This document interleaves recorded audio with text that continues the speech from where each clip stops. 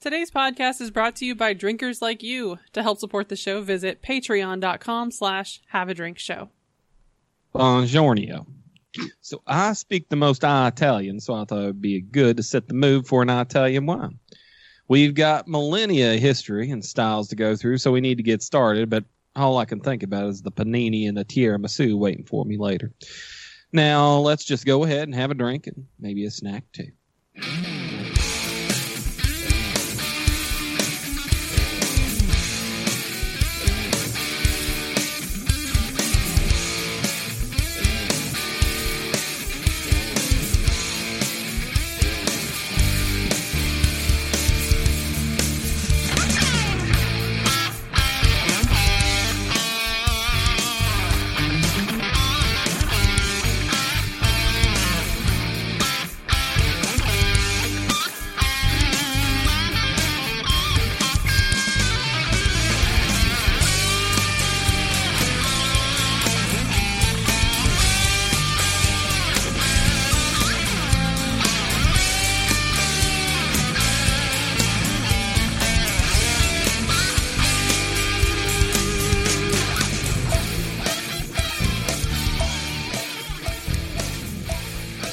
Welcome to Have a Drink, the show where you learn along with us about what you drink. I'm Brittany Lee Walker.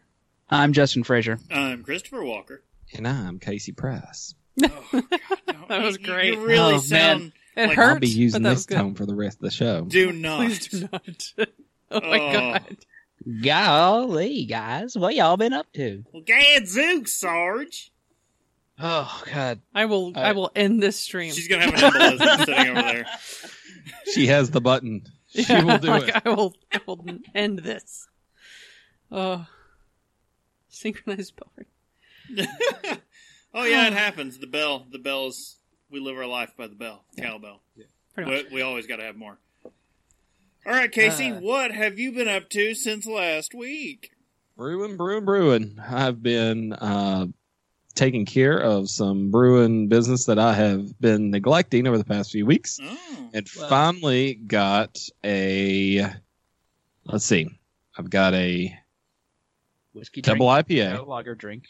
I do have a lager. I finally got that Mexican lager in. Ooh. I've got an IPA, Imperial IPA in, and a rebrew on the New England IPA to prove that it was actually the water that caused the issue. So I'm rebrewing that one just to make sure, but everything looks good so far on it. Nice. Yes. So got that. And then we're also moving. Yeah, I was gonna say, like, that makes the brewing probably a little trickier. Well, the good thing is we actually have a brew shed in the new place. It's an actual house on like half-acre land. So I got a brew shed there with a floor drain. Oh. I'm so excited. I'm going to have to run my own electric out there, but other than that, everything looks to be pretty good. We've just been working on getting everything packed up to move, and that's been super stressful, just trying to clear out everything that you've accumulated over 5 years and picking it up to take to another place. Yeah. No joke.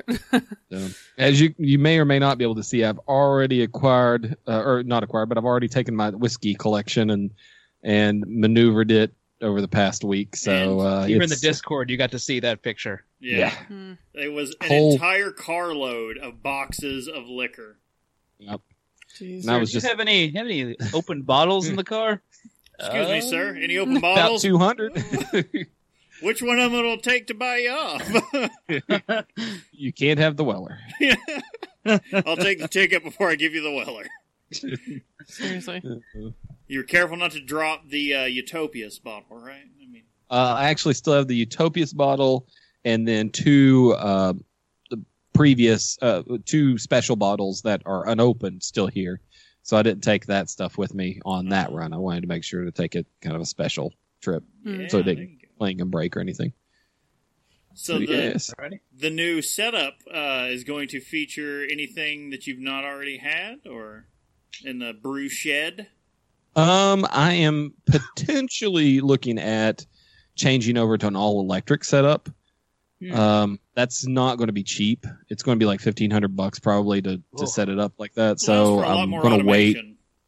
And that's just for the actual brewing side of it, not even counting. I've got to find a place to run 220 or 240 60 amps out to the shed as well. So I'm working on finding a way to do that economically and potentially get it set up the way it needs to be. I may know the name of a good. He was an apprenticed electrician. Could probably get you hooked up. Is he journeyman now?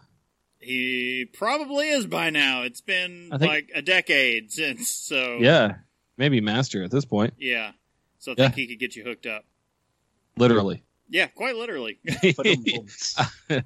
But yeah, I noticed they had put in something in the back, or it was either there and they put it back on, or it was a 240 hookup in the back of the place that I thought it may have went to the septic tank, but it looks like it may be going to a pump to the sewer system. But I was hoping that it wasn't. I was hoping it was just an open circuit that I could hook right into and be good to go. But may not be the case. We'll see. All right. Bob, what have you been up to?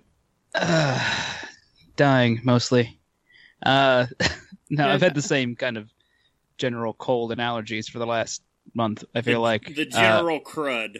Yeah, I noticed that cough still hanging around. It's always the cough that's like never wants to leave.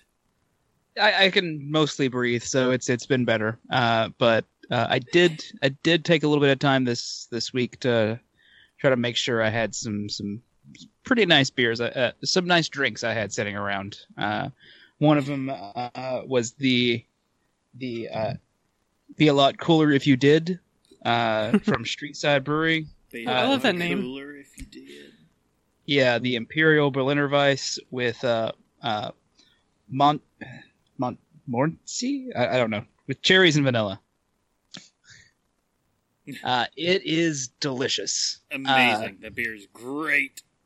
Yeah, I picked that up at your guys' baby shower and realized I still hadn't tried to drink it yet. And I was like, oh, let's go. I mean, you could have had plenty of it on draft the day of.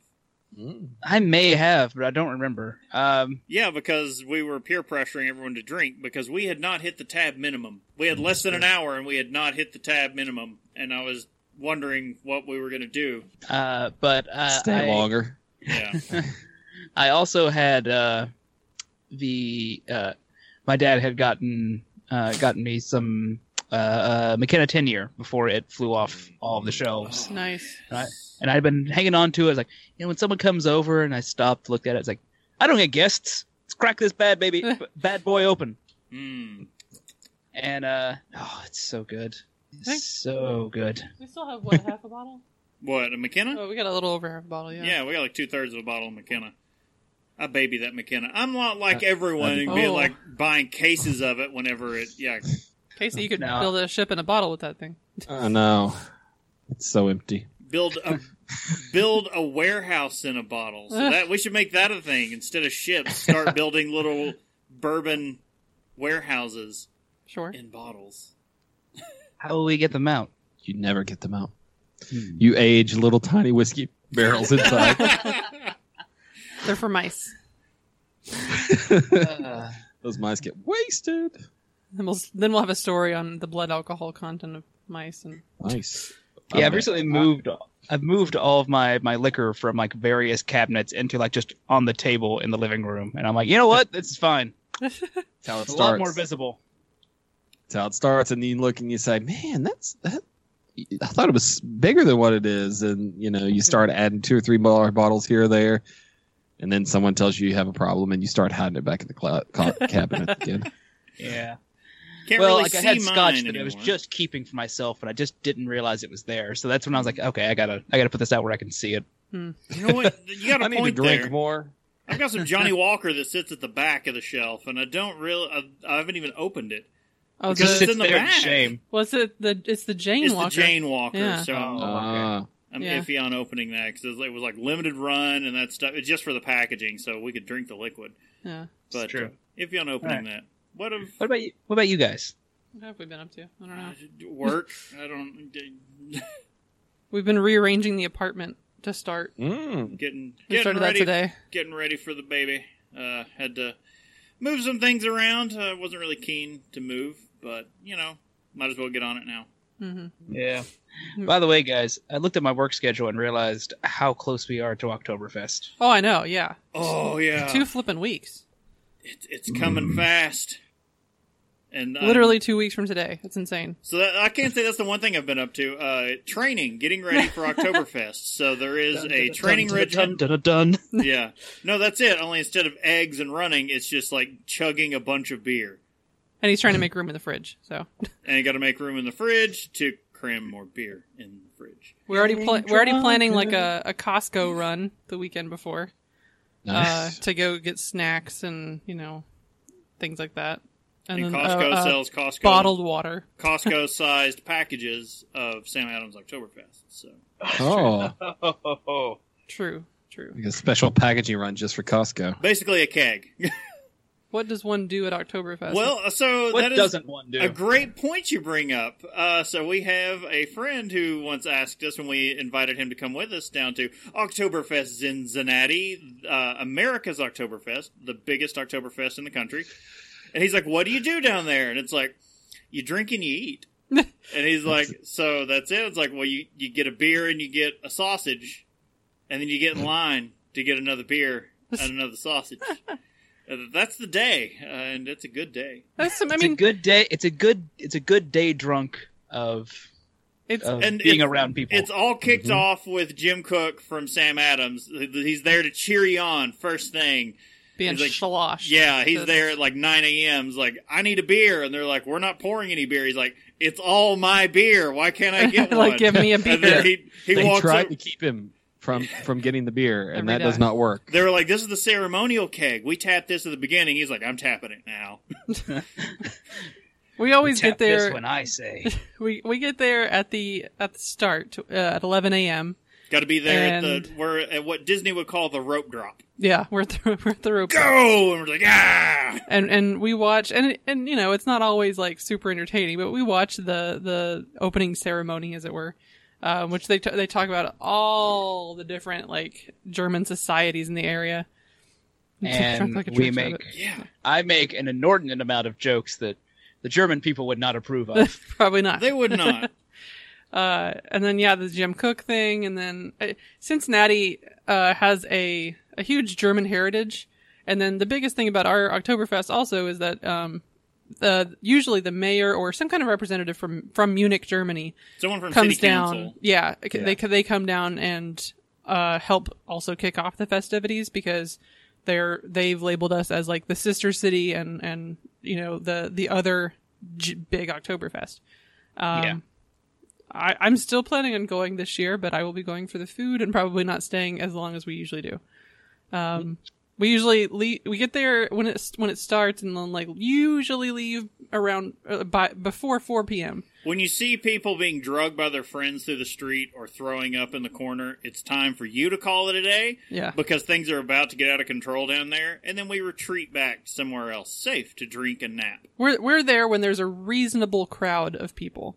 When And we, like then at 5 or like because if you're there after 4 p.m. I was going to say, when the crowd becomes unreasonable for a number of reasons. Yeah. So the crowd at that point is you're waiting like a half an hour to get a drink. It's not worth it. Yeah, it's not worth it. 4 hours. 4 Yeah. hours to go to the bathroom. I was going to say, not to mention the bathrooms, which It is just gets- a line of porta potties. It gets bad. So we've adopted this, get there when it all starts and when all the taps open. Have a time to just walk around and like not have to like push people out of the way. It's not too hot. It's just... You only push people out of the way because you want to at that point. Yeah. Yeah, it's not a force, and that is the thing, right? As of right now, the weather is forecasting it to be like in the High mid to high 70s. Yeah. Oh, Yeah, and we're like, you all suck. yes. Oh, chef's Tell, kiss. tell me it's an overcast day. I can only hope. Right now, they're only showing the forecast up to that Friday, and it's showing a chance of rain on that Friday. Don't know yet. Hopefully Yeah. that's going to fade out. But for the running of the wieners, we might have some rain. But we're talking about all this, and we've not even started the actual announcements. Yes. So, we do have just a few to go over this time. So, our next episode is going to be back to beer styles. So Saturday, September 15th, we'll be covering barley wine. That's going to be live, of course, here on Twitch at 9 p.m. Eastern and posted on the stream or on the feed afterward. Yeah, it's been a minute for Beer Styles, I think. I miss it. I miss it so. Even though barley wine makes you think like you're somewhat closer to the thing we're already on right now. For this. Really. Inch and mill shorts. Spunk water. That's a deep cut to just Wow. to Spunk just water, us, spunk Casey. water. Swalleries warts. Oh dear. Okay, and we also wanted to mention or set a reminder, I suppose.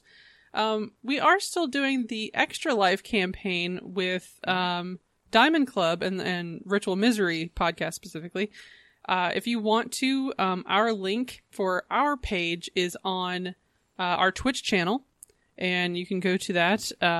That is going toward the Children's Miracle Network, and the goal is what, $5,000? Yes, I think the goal overall is going to be $5,000. Our personal goal is $1,000. We would love it if you guys could help us get to that. Again, we don't see any of that. It's all going to Yes. charity.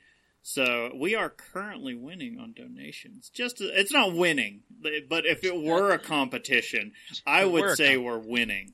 And usually, like, that'll go up, let's say, for New Year's Eve. New Year's yeah. Eve is the big thing. So New Year's Eve, there will be a number of us streaming for 27 hours straight. We'll try and grab a couple of those blocks and wedge Yeah, we in need there. to look into that, actually, because they're already getting that set up and stuff. So. Yeah, I don't know when they're going to get the schedule hashed out, but we'll do something special, a big tasting and all kinds of fun stuff. That's when a lot of the money gets raised. But we'd love to get more of the money raised before we even get to New Year's Eve, guys. Yeah. Yeah. So that's a good goal. And then finally on the announcements, it is the final movie draft update for the summer 2018 movie draft. Crazy Rich Asians made $1 billion, right? Oh, close to it. Yeah. Let's find out. Welcome to your final BT Movie Draft Minute, presented by DiamondClub.tv for the week of September 3rd, 2018. I'm your host, Big Voice Jay. Hey, is it just me, or do y'all smell pumpkin around here? Summer must be over. Let's go to the scoreboard. Team Walking Drunk is in 6th place with $405.2 million. Team Game Night is in 5th place with $582.4 million. Team Retro Misery is in 4th place with $754.1 million. Team The VOD Squad's in 3rd place with $784.8 million. Team Have a Drink is in 2nd place with $884.6 million. And the King of the Mountain, it's Team Movie Party with $1,042.3 million. That's your Movie Draft Minute. Big ups to Stephen Cogswell for tonight's music. All totals are accurate as of September 8th, 2018. First of all, Also, thank you, huge thank you to Big Voice Jay, who has been sending us a special weekend version of this movie draft update Yes, every week. Thank you so much, Jay. This has been amazing because we're the only losers who stream on a weekend because we have nothing else to do. Yes. Everyone else they have social lives and things to do Let's on a talk weekend. about that. The rest of us are just like, Saturday night, let's do that. So everyone else can do one thing for the week. And then Jay has been recording a special one for us throughout the entire draft because we are so separated from everyone else in the time that we stream. yeah. And it's been incredibly so helpful. glad that he does. He's the best. And he does an amazing job, I just have Yeah. to say. Oh my gosh. Mhm. It's been fantastic. And then, yeah, Stephen Cogswell on the music on this one. Yeah. He's a national treasure. So, Great choice. He is. So, cheers. This one's for you, Jay. yes, thank you very much. Also, I'm going to miss the movie draft 800 updates. million. Not bad. Yeah, second place is fine. So the buzz, I do have to give props to Casey on the Crazy Rich Asians thing because I have it like word of mouth is starting to spread now. I've heard people at work and all kinds of people starting to go on about, I think like a bunch of the girls at the call center have come up to me and been like, I think I have a new favorite movie. So Crazy Rich Asians is building an audience. And I think if we had another, like if it had been released earlier and it had the time to build, it may have actually really generated some money for us. Could have been a pretty decent sleeper. 126 million right now domestic. That's not bad at all. No. Yeah, and there was no way we were catching up to the billion. Oh, that, no. Well, a First billion, place is they were, what was it, a billion what? Almost 1.5 billion. Okay. No, I think it was like $1,040,000,000 something. Yeah, Like they not weren't that- 1,400,000,000, but 1,040,000,000. So they were Either way. Oh, 40, yeah, sorry. Yeah. They were within like 300 mil of us. Like that was going to be a thing. Like 'Cause- if we'd had one other hit, we'd have still been in that. But and their big thing is because they got Incredibles 2, which of course was like the biggest animated movie. Not to mention like just a big movie. Like I mean, everybody went to. I think everybody went to see that. They had a good lineup. Yeah, like that was just a good choice. So they did. Bravo to them. good job, yeah. Applause. Good job, All to around. everybody. It was It was good keeping up with everybody during the whole shebang. yeah, It was- when does the winter one normally start? What? Probably October. Draft October. will be end of October. I'm assuming. Or you know what? I bet it's early October because you want to get those Halloween movies in. Incredibles 2 made $603 million. But how much Hello. did I'm not I surprised want by to go? that. How much did Avengers: Infinity War make? And it's like 678. So Incredibles 2 was 75 million short.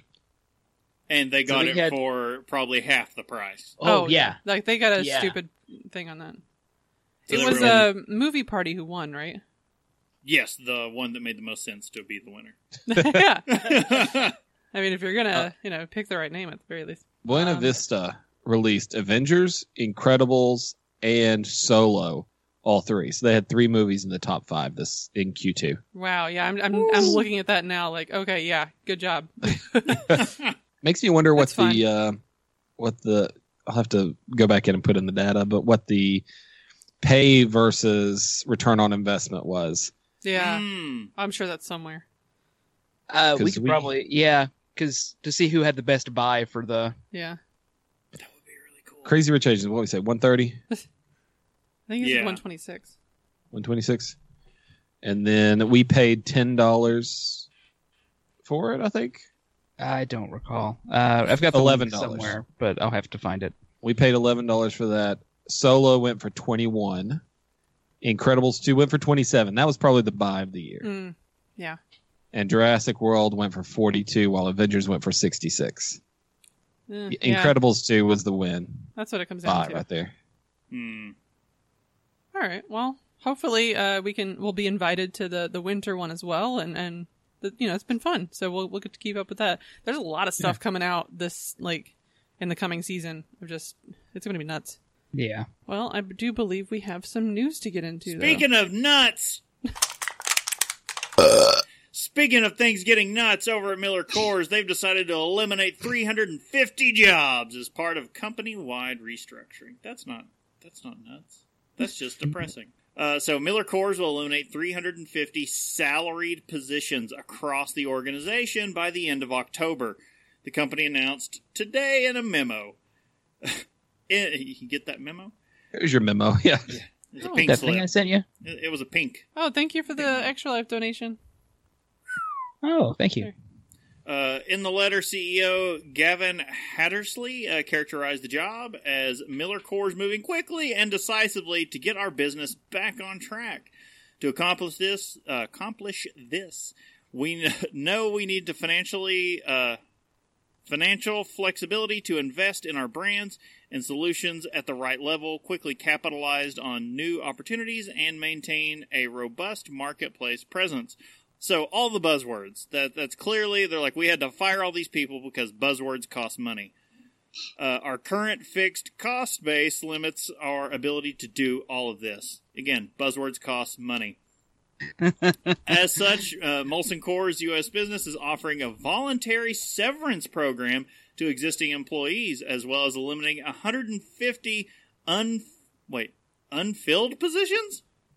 So I guess Like they're just not going to have those jobs anymore. Oh, okay. Huh. Just completely cutting. All right. Miller Coors spokesperson told Brewbound, again, where we sourced this, that the voluntary severance program allows people who may be ready to move on the opportunity to do so with a generous package. So it's too soon to say at this They're going to point. give you a generous package? Indeed. At this point, what the exact impact will be to each function. The spokesperson added, once we know who has elected to volunteer, leaders will receive or will review requests against the organizational design and determine how roles will be impacted. However, the company still plans to hire a new chief marketing officer to replace David Kroll, who left his post on July 27th. I believe we reported on that one. The new CMO's top priority will be turning around Coors Light. Yeah. Good luck. GLHF. And pause. Hattersley letter added that the company is committed to handling this restructuring with speed, dignity, and respect for all involved and without marketplace disruption. While we know we still have some challenges ahead, we're establishing a realistic, achievable plan for 2019 to put us on the path to long-term sustainable growth. According to the Miller Coors blog, the last time the company restructured was in 2013, so 5 years ago. During August's second quarter earnings call, Molson Coors leaders conceded that the company would not meet a stated objective of right-sizing production volumes to return to flat in 2018. For the first 6 months of the year, the company reported a 2.2% decline in net sales to more than $5.4 billion. In the U.S., the company reported second quarter U.S. revenue and depletion declines of 3.1% and 4.8%, respectively. At the time, Molson Coors CEO Mark Hunter said reversing Coors Light's negative trends was urgent. So the company is kind of like all hands on deck, like the ship could be going down when you're looking at Coors Light and how bad it's doing. On the same day that it reported those declines, Molson Coors announced the formation of a joint venture with a Quebec cannabis company, Hexo, a recreational cannabis sister brand to the why are they coming up with these names? The Hydropothecary, a licensed producer and distributor of medical cannabis. So I'm guessing that is the big trend we're seeing now is all these conglomerates that have been dabbling and buying up into craft beer are now dabbling and buying up into cannabis. Because we had Constellation make, again, they made the biggest purchase of a craft brewer, and now they made the biggest purchase of a cannabis company. Like, they just throw large sums of money at things and go, it'll work out. It'll get there eventually. But I guess in the case for Constellation Brands and their purchase of Ballast Point, yeah, it did kind of work out because out of all the purchased craft brands, Ballast Point is actually like raking in the cash. Yeah. So they may eventually break even or even make some money on that deal. A week after reporting its second quarter earnings, Miller Coors also announced the decision to cease production of Two Hats, a light beer brand targeted at 21 to 24-year-old consumers, a.k.a. millennials. However, the company last week said it plans to launch Cape Line, a new line of low-calorie flavored alcoholic beverages next spring. I think we talked about okay. the closing of Two Hats and that on the news show. Yeah, last week. we did. I don't know if it was in a week At recently. some point. Yeah, we have discussed that one. So you can catch that out over on Have a Drink News if you want to find out about that one. Miller Coors is the latest beer company to restructure in 2018. In August, Constellation Brands terminated about 60 of its 100 or so craft and specialty reps throughout the U.S. Earlier this year, Ninkasi, Avery Brewing, Green Flash, New Belgium, and Pabst Brewing Company, among others, cut staff. And I will go ahead and say, shameless plug, if you want to go ahead and check out Have a Drink News, we had a big thing about a upper brass shifting over at Pabst. A lot of some moves happening over there as well, like all these. Not just the common man losing their job. Yeah, like it's all the way up. Everybody. White collar, blue collar, everybody, all the collars are getting Green affected. collar, Yeah. short truce.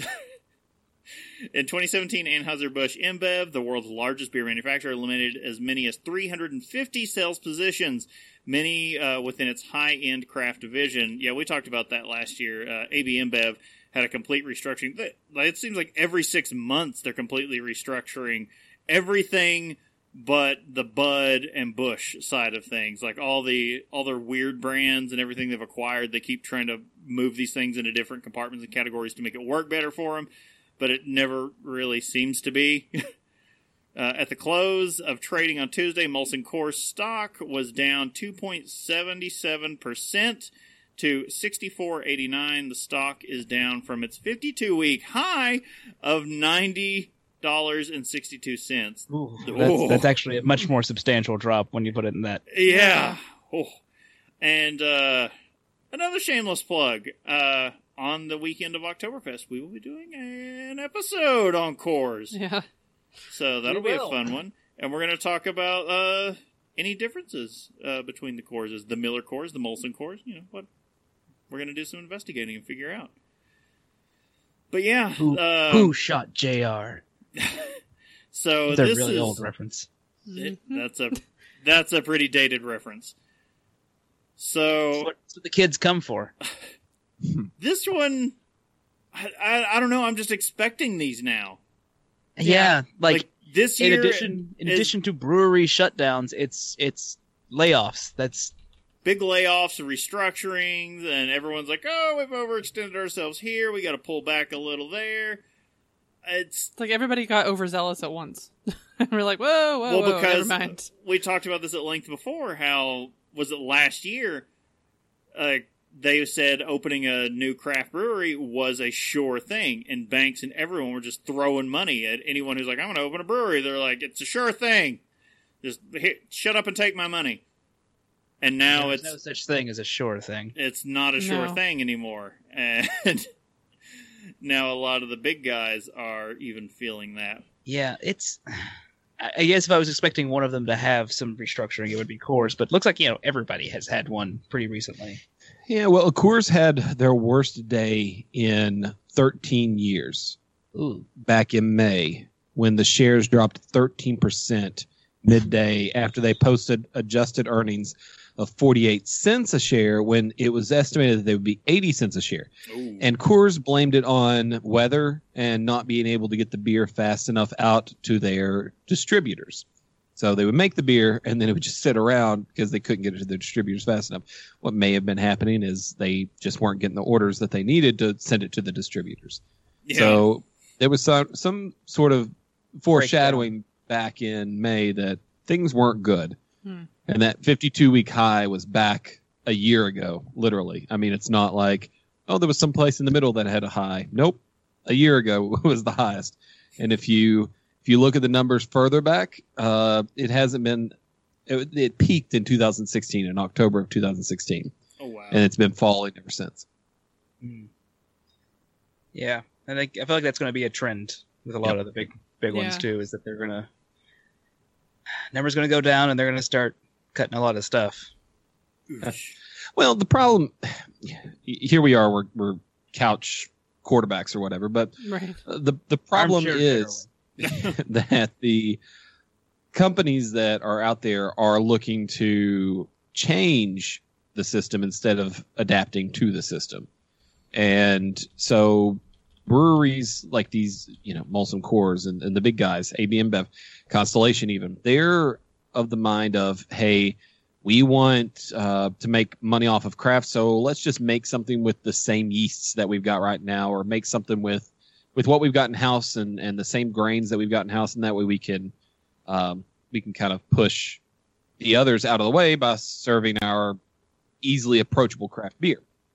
It doesn't work that way. That's not what craft beer is about. They're just going to have to understand that it's about more than just a beer being on the shelf and marketing behind it. It's about a lot more than that. Take marketing away from them, though. What else do they have? Well, that's the old saying, is that beer brewing companies are not, or the big beer companies aren't beer companies. They're marketing companies that happen to sell beer. Yeah.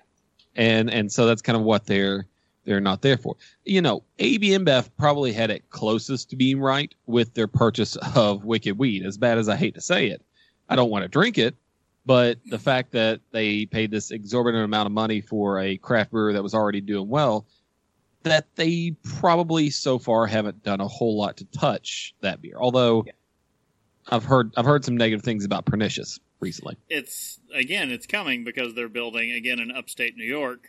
They're building Yep. a big sours facility, and it's pretty much known this is so they can start canning Pernicious and get it out nationwide. And while that excites me to get Pernicious nationwide, to know that it's going to be, off brewed. So they're going to be taking control of brewing of that beer from Wicked Weed.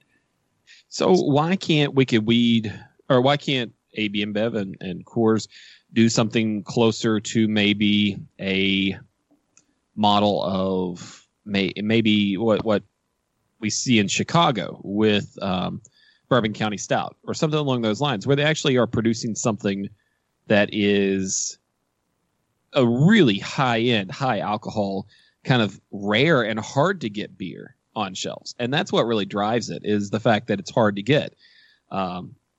The rarity factor plays a lot there.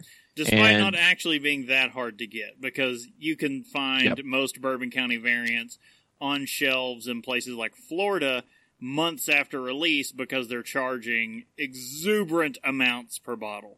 Yep. Well, it's that artificial scarcity of it. It only comes out during Black Friday. Select time. And so if I was AB InBev or I would try a rare or something. Their whole mentality is let's sell as much as we possibly can. Well, I think you sell more and you drive more of that marketing mindset by restricting, even if it's an artificial restriction, but you restrict your amount on the market. And it not only drives prices up, but it also puts some positive spin there that people are just dying to get your product. Mm-hmm. Now, that only works if the product's good. Yeah. So you could do that, or at least with has Wicked a Weed perceived with some of the good. Angels, like with the Red Angel and all those other ones that they're releasing, those big barrel-aged sours. People go nuts for those, and I still kind of do. If you're out at a share or in a line somewhere and someone comes down pouring those, you're not going to snub your nose at it. So if they were able to release that, quasi-nationwide at a limited release and just be like, hey, this is going to happen, and, places are going to get X amount of, I don't know how you pick a day, because the Bourbon County thing, it was already set in. Before the buyout, they were releasing Bourbon County Stout in their own footprint and everything on Black Friday, and that's how it built from there, and then they got bought, and then they just kept doing it. So I don't know how you Scarcity is local. It's like politics are always local. Scarcity is always local. So you could be producing 100,000 barrels of one product, but if you spread it out far enough, you are able to kind of make that scarcity happen.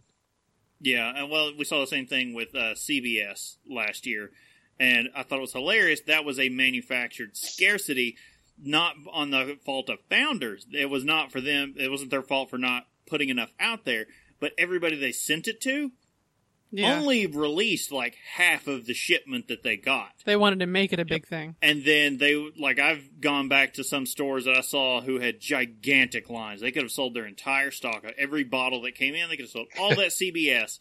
And then, no, they decided to hold on to it, create a scarcity, and then months down the road, they'll randomly put 4 bottles out on the shelf. Yeah, I don't think that's smart. And then people come storming in, going nuts to get a hold of those 4 bottles that are now marked up in price. That way they get money long term, not just right out the gate. Well, the buzz comes around the other side. Yeah, you get these people on the line, especially in Cincinnati, and they say, "Oh, CBS is on the shelf at such and such liquor store. Let's all run down there and see." They put out 4 bottles to get that buzz going out. Then 40 or 50 people come in looking for it. They know it's not going to be there, but they do buy a 6-pack of something else. They grab a consolation prize. Yep. Exactly. I'm already here. I might as well. It's to get you in the door. Yeah. All right. Well, speaking of to get you in the door, I think we actually have a topic. We're not that drunk. Cheeky bastards. We're not that drunk. We're not that drunk. We're not that drunk. I mean, I think these grapes are making me pretty burpy. I was going to say, man, I'm going through a lot of wine. All right. So we are talking today about Italian wines. Wine. I was like, I don't know what wine is in Italian. Vino.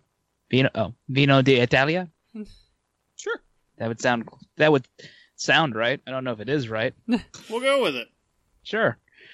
When talking about Italy and wine, it's important to note that Italy is the largest wine-producing country in the world. It outranks France, Spain, as well as the United States. Italian wine culture dates back over 4,000 years, probably due to the perfect climate Italy has for growing grapes and people letting grapes go bad. Yeah. Even before the Greeks made their push into southern Italy, the drink had been part of the everyday life of early Italians. We call them Italians now, but the country had originally been named Onitoria, or Land of Vines by the Greeks. An oenologist is a studier of wine. Well, I was going to say the Greeks, who think they knew everything and nothing existed until they discovered it. Pretty much. From around the 9th century BC, the Etruscan civilization was prominent in Italy. In the 4th and 3rd centuries BC, it was Italy. The Etruscans were overthrown by the Romans in the Roman-Etruscan Wars. Both the Etruscans and Romans that followed were quite interested in the skill of making wine. The Romans even had a god of wine, which they stole from the Greeks. Yep. Like Bacchus. all the gods. Except, had to get rid of the old ones. They're terrible. Like Jeff, the god of biscuits, and Simon, the god of hairdos.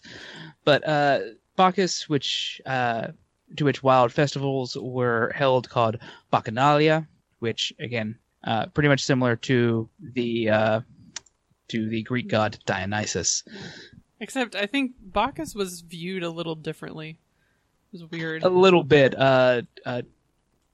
Bacchus, I think, was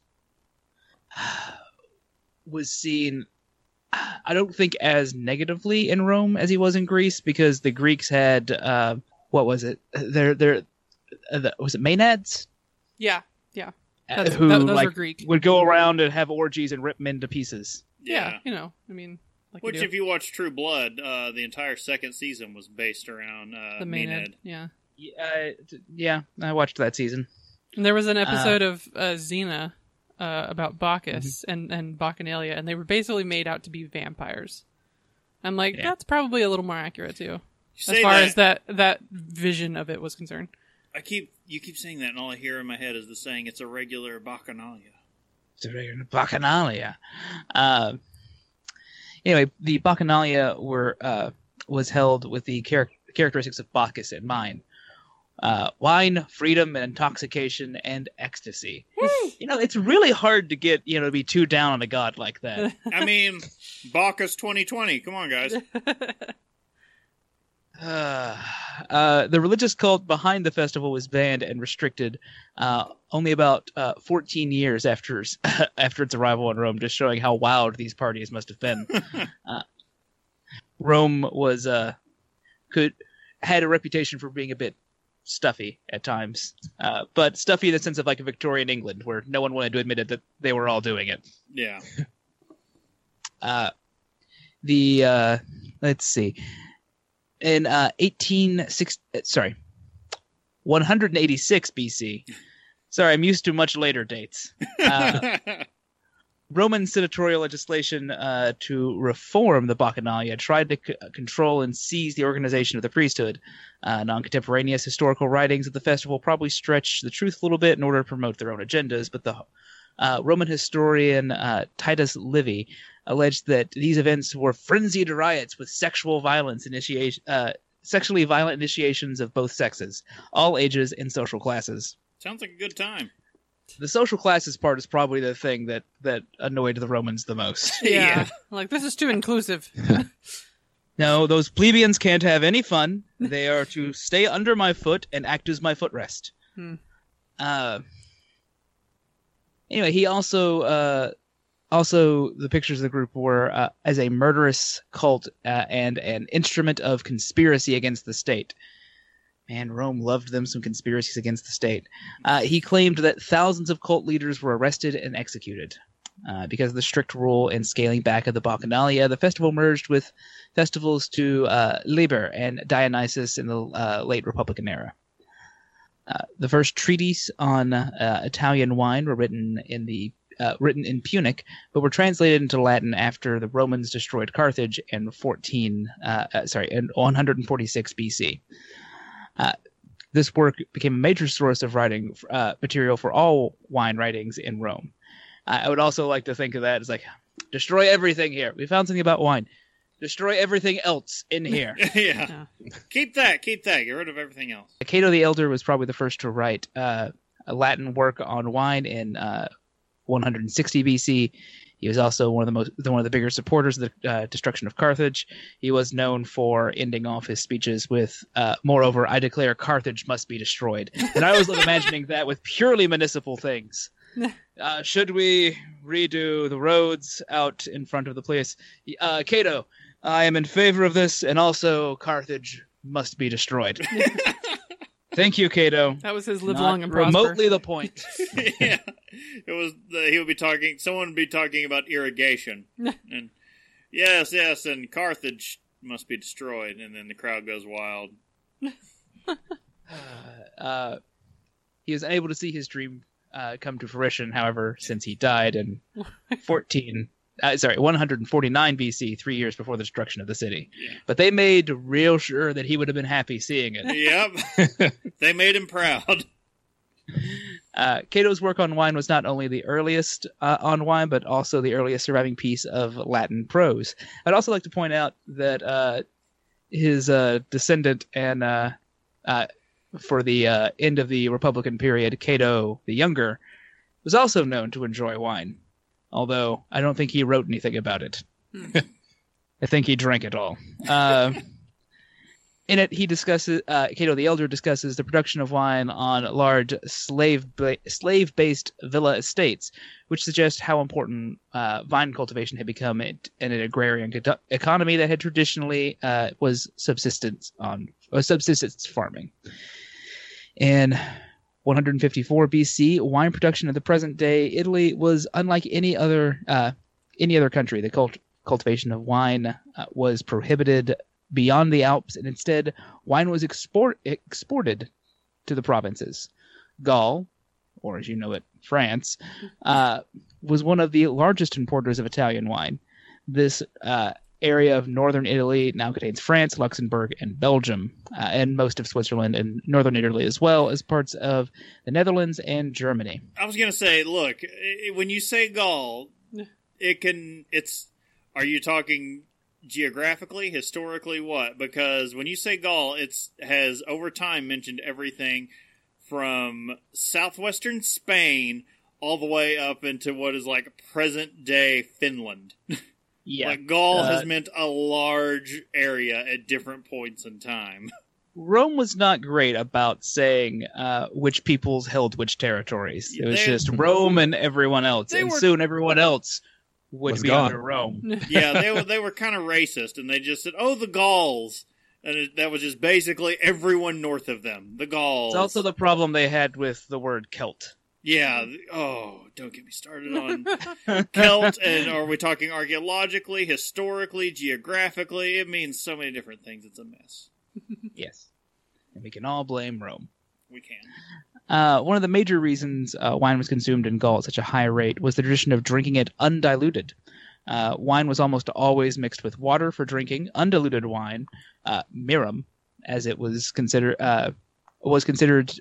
to the habit of provincials and barbarians. Romans usually mixed 1 part wine with 2 parts water, sometimes warm or even salted with seawater to cut some of the sweetness. It's like a gosa in wine form. I like gosas. Why would you put wine into it?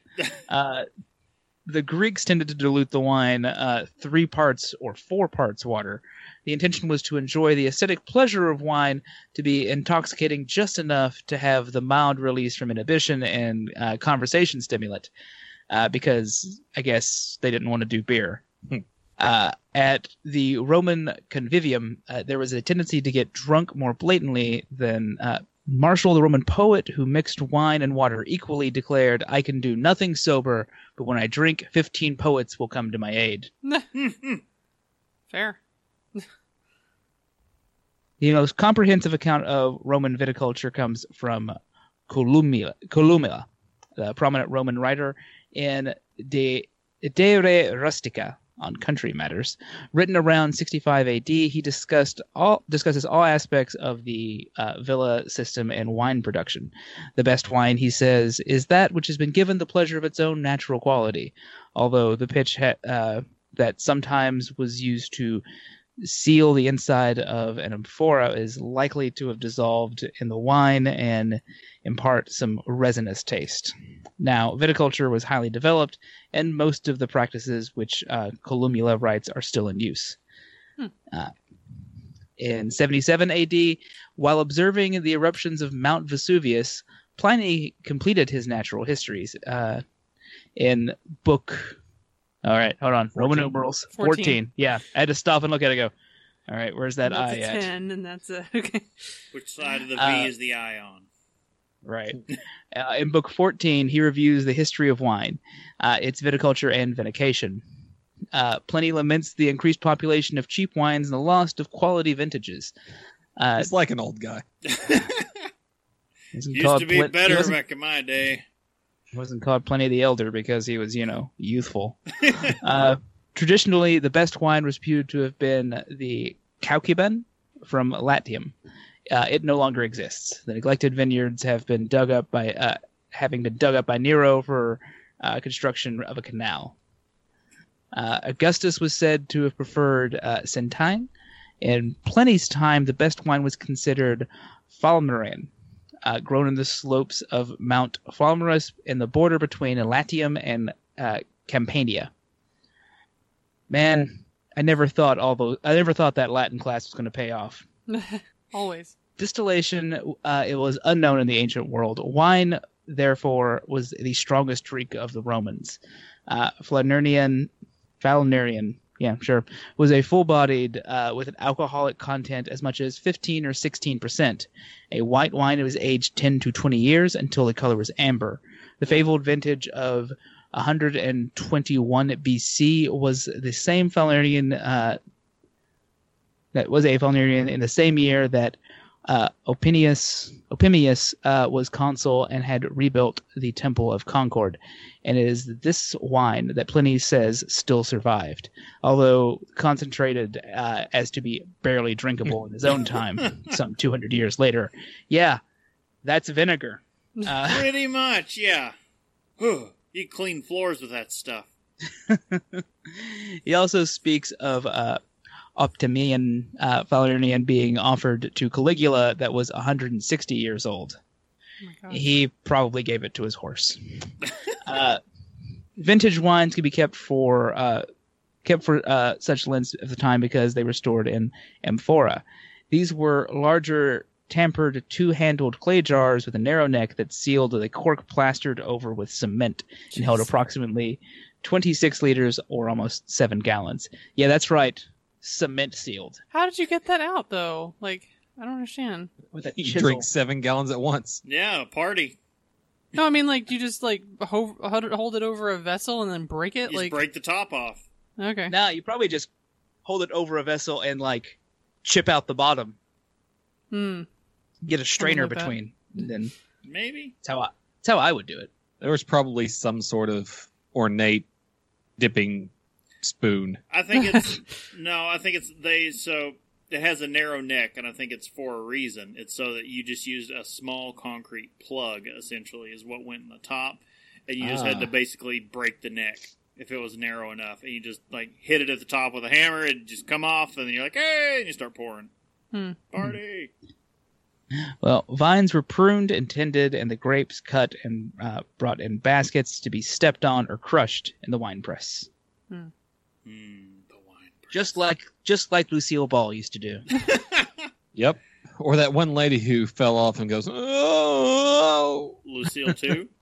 I knew someone would get that. So, the must then underwent fermentation and maturation.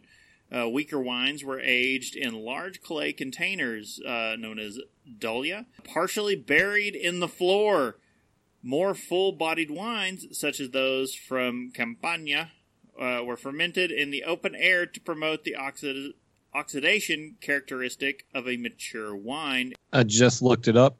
Tap in the bottom. You would hammer Ah. hammer a tap in the bottom. Good job, Bob. There you go. He was on it. So that was what, according to Pliny, to the sun, moon, rain, and wind.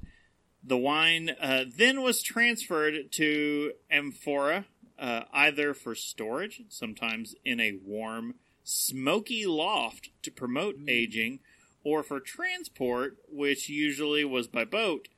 It was cheaper to ship the wine from one end of the Mediterranean to the other than to haul it 75 miles over land, which is one reason why most vineyards tended to be situated on the coast or near major rivers. Makes sense. The eruption of Vesuvius destroyed some of the best vineyards in Italy. Who would have thought?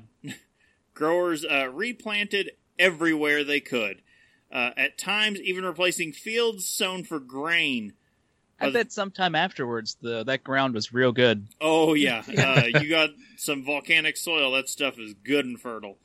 By the time Pliny wrote in the 1st century A.D., Iberia, another name for what we called Gaul, was an important producer of wine.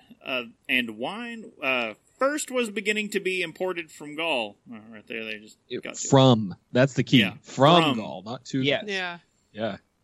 With new vines being planted at Narbonensis? Narbonensis. Narbonensis. Yeah, I knew it was a little different. Narbonensis. In the south, viticulture would spread northward, and new vines were introduced that were more suitable to the region. One of which was Petrusia, the Sure. ancestor of Cabernet varieties. Eventually, there was a glut, with the intention of preserving the supply of grain and possibly to protect the domestic wine industry. Domitian? Yeah. I Oh, don't know sorry, why. I just brain farted. Domitian banned Yeah. in an edict of AD 92. We just keep moving Well, yeah. those numbers. Like it's slow. It's slow, but we might get to some triple and quadruple digits. The planting of any One new day. vineyards in Italy and ordered the removal of half the vines in the provinces. When in AD 212, Caracalla, Sure. that's not one I'm familiar with, conferred citizenship on all free inhabitants of the empire. It eliminated the privilege of cultivating vines that had been oh my gosh. Giving it A prerogative. prerogative. Oh, yeah. Wow. It's your prerogative. You can I've say got how you want to say it. I've got to stop drinking before we start doing the shows. That's No. You start drinking more. things are a little blurry. So now all of those in the provinces were permitted to grow wine grapes. Man, Roman citizenship was a big deal back then, too. Like, you couldn't be touched if you were a Roman citizen. Pretty much puts the exact same thing on level as like Starship Troopers of being a citizen. Like getting your citizenship meant a bit. Yeah. So the history of wine in Italy would likely be very different if it were not for the Catholic Church. Or maybe Hey, the Catholic Church gotta- would be very gotta- different. I was going to say, hey, you got to get that blood of Christ somehow. Exactly. The Catholic Church would possibly be very different without the wine culture of Italy. Either way, both are intertwined in history. As the early Christian Church and Catholicism became more prominent in Italy, so too did the technology of wine. The need for quality wines for the Holy Sacrament drove winemakers to refine their techniques throughout the Middle Ages. This move gave Italy a reputation for having very fine wines. Today, around 90% of Italy's population identify as Catholic. Wine in Italy slowly grows and improves over the next millennia until a devastating outbreak of wine vine disease throughout Europe. The grape Phylloxera is almost microscopic aphid like pale yellow sap-sucking insect that feeds on the roots and leaves of specific strains of grapevines.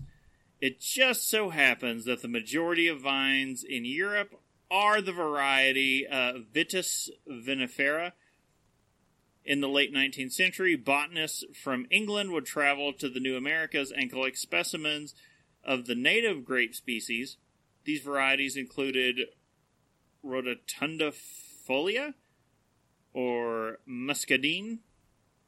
So the muscadine, summer grape, frost grape, fox grape, and Also known as Labrusca. Labrusca. Mustang grape and sand grape. I like the other names for them the best. Very, very strong sounding names to these grapes. So, the American grape varieties had built up some immunities and resistances to the grape Phylloxera, but the European grapes had never been exposed to the creature and were vulnerable. Along with the live plants brought back from the Americas, the botanists brought back a few Phylloxera, which multiplied quickly and nearly wiped out an entire industry. So, kind of them going, our bad. You know, maybe you shouldn't bring stuff from other areas into a new ecosystem. These guys are mostly those well-to-do, well-off. I've got a lot of money, so I pretend to be a scientist and travel the world. Mm-hmm. Well, that's Type how of- you had scientists back then. Early on, it was, but Well, it's like, we're gonna bring back these new grapes. Do we bring anything else back? I mean, what could we possibly bring back? Why is everything dying? Yeah. A witch. Yeah. Oh, look at this cute little gray squirrel. It wouldn't hurt anything to bring it.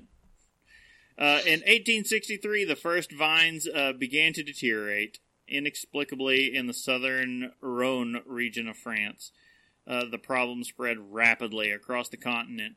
In France alone, total wine production fell from 84.5 million hectoliters in 1875 to only 23.4 million hectoliters in 1889. Wow. Some estimates hold that between 2/3 and 9/10 of all European vineyards were destroyed. That's pretty nuts. And you're just like, good job, guys. So Jeez. That's like if you multiplied the fire at Heaven Hill, which destroyed, 2% of the world's bourbon supply. If you multiplied that, by a lot. 45 times. If half the state of Kentucky had burned in that fire, then it would have been equal to this. So in France, one of the desperate measures of grape growers was to bury a live toad under each vine to draw out the poison. Yeah, no, it's perfectly. So- Good feeding with leeches to cast the devil out of it.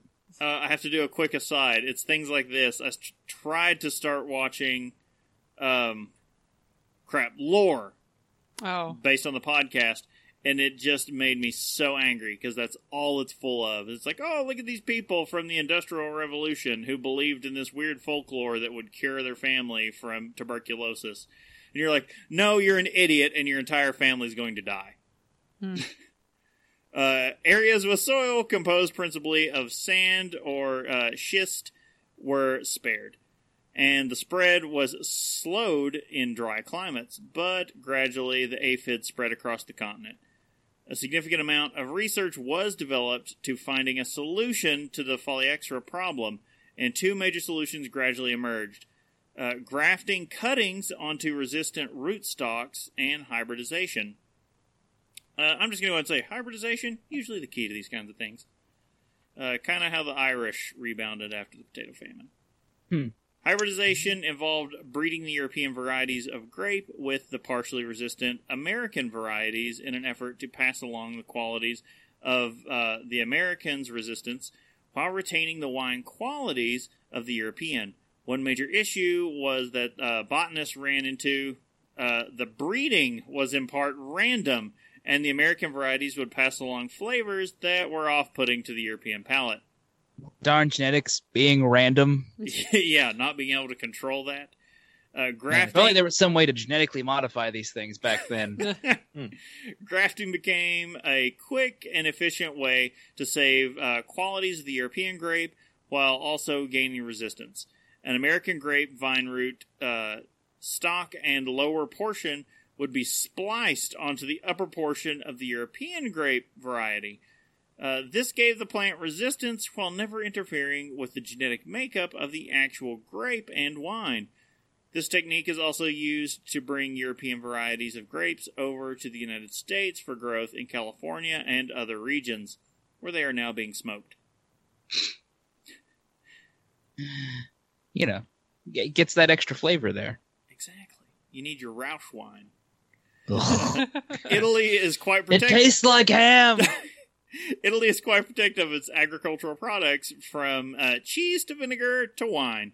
In Italy, there are really around 4 major classifications for the application or Appalachian system of the system of classification of wines. The most generic production label is Vini. These wines can be produced anywhere from the European Union and are basically just generic wines. It will only say the color of the wine, like red, white, or rose. Rosé. Well, I Sorry. didn't have the The accent mark. there's no Sorry. accent I can't. I mark. don't know what to type for an accent when I'm typing. Sorry. Or rosé. It won't contain a geographical origin or variety of the wine. So there's a big hint when you're out shopping for your wine. I'm going to Next. guess that the next category is... See, we had Vinny. What about Vetti? Vinny, Vici? Vici? No, Those no, are the cat. No. Aw. none of those. Oh, Next, watchdog. next is the more specific. I was talking about Caesar. Next is the more specific Vini Veritali, or Varietal? varietal. Like I say, they spell it one way, and they're like, or it's spell it completely different. These are made with at least 85% of a single grape variety, usually an internationally recognized variety, like Cabernet Franc, Cabernet Sauvignon, and Chardonnay Merlot. All the things you've heard of. Like Sauvignon Blanc, yeah, it's just everything you've heard of. These can, again, be produced anywhere in the European Union, which is why they're what you've heard of. And again, the location in which they were produced will be undisclosed. Ooh, the Vini IGP are wines produced in specific territory and follow a series of specific, precise regulations on authorized varietals, or varieties, viticulture and vinification practices. I'm too drunk for this. Organoleptic. What, Casey? Yeah, said? I'm organoleptic after trying to read that. It's not just me at this point. Oh, it's the best. And The chemical... definition. What? It's the definition. Oh, The definition is giving you an epileptic seizure from an organ. pretty much. And chemical physical characteristics, labeling, instructions, etc. As of 2018, there exist more than 150 IGPs. Yeah, you know me. This category is fairly new and was developed in the 1980s to include a type of wine called Super Tuscan. Sure. I'm just Why picturing not? a wine bottle with a cape. I mean, I just picture an Italian drunk wearing a cape, stumbling I'm through the street. picturing two Italian winemakers putting a bottle into a spaceship as their planet is exploding, Oh my god. sending it off to Nice. Okay. the yellow sun will feed this wine. This one. Killing him. He's dead, Jim. This wine is a red blend from Tuscany that did not meet the exact specifications of the last category, which is much more strict. Super Tuscans were a Dun, high, dun, dun. were a high quality wine, but did not use only the specific grape varieties required in the Tuscan region. Super Tuscans may use Dun, dun, Merlot, dun. Cabernet Sauvignon, and Syrah. In addition to the normal varieties of Sangiovese, Sangiovese. and Cabernet Franc. The quality... So, Good. the key here is that Merlot, Cab Sauvignon, and Syrah are not Italian Oh, to begin with, and Italian wines usually but prior to this, had to be Italian grapes. These grapes came from other places. Most of them came from France, and so they didn't fit into the last category here very well. So they made a whole new category for them because they were delicious and were better than just the normal table wines. So they needed something to... They were better than the wines that, like, you know, they were working real hard on. So they're like, oh, okay. Yeah. I mean, it's basically, you know, how you say bourbon has to be from... Yeah, I know. It's that sort of same category. Someone made a really good, you know, But it didn't use 51% corn. Yeah, and so- it was delicious. So they had to make it a different category for it, The basically. very moment someone does that, we'll go, okay, that's a super bourbon. No. No. It's never been... That implies it better than bourbon. We're going to call it it's never... a Super super whiskey. whiskey. It's Yeah. never happened. Just still below bourbon. Quality of the wine is outstanding, which was not represented in the Italian system. So the Italians added the Vini IGP system to denote the difference. All right. The last and most specific of the regulated regions is the Vini DOP, or Protected Designation of Origin. The category can be further split into the DOC, or Controlled Designation of Origin, and the DOCG, or Controlled and Guaranteed Designation of Origin. That's not how acronyms work. Well, the They DOP do in those is... language, but Yeah, exactly. It's in Italian. Italian, those acronyms will work just fine. But in English, Yeah. I have to stare at you and go, now look, we only speak one language around these parts. Okay. The major difference between these categories is time and success of the region. DOC wines must have been IGP wines for at least 5 years. They generally come... I was going to say, when you said the difference of these is time, and I just like, if I could keep time in a bottle. Wow. Who ghosted that song? Okay. Look. They generally come from smaller regions within a certain IGP territory that are particularly special because of their climatic and geological characteristics, quality, and originality of local winemaking traditions. They also must follow stricter production regulations than IGP wines. A DOC wine can be promoted to DOCG if it has been a DOC for at least 10 years. You got to make sure you get in there long enough, and then they'll give you the promotion. Yeah. That's exactly right. In You work your way up. Yeah. In addition to fulfilling the requisites for DOC wines, DOCG must pass stricter analysis prior to commercialization, including a tasting by a specifically appointed committee. No, that's just a bunch of assholes who just wanted to get drunk. Maybe. They're like, oh, you know what? We gotta make sure we drink some first. Good. DOCG wines must also demonstrate a superior commercial success. As of 2016, there existed 332 DOCs and 73 DOCGs, for a total of 405 DOPs. Wow, the acronyms. Get down with DOP. Indeed. Normally, we would try to dive into all these subcategories within a particular style. But there's Today- 405 of them. Yeah, like, not so much. Come on, guys. I'm Just down. 2 of them. I just just got one. another beer. We're ready. No. Today, however, that would be impossible in a single episode. Therefore, we're going to attempt to look at some of the most popular, most influential, and important subcategories of Italian wines, centered around the top grapes used.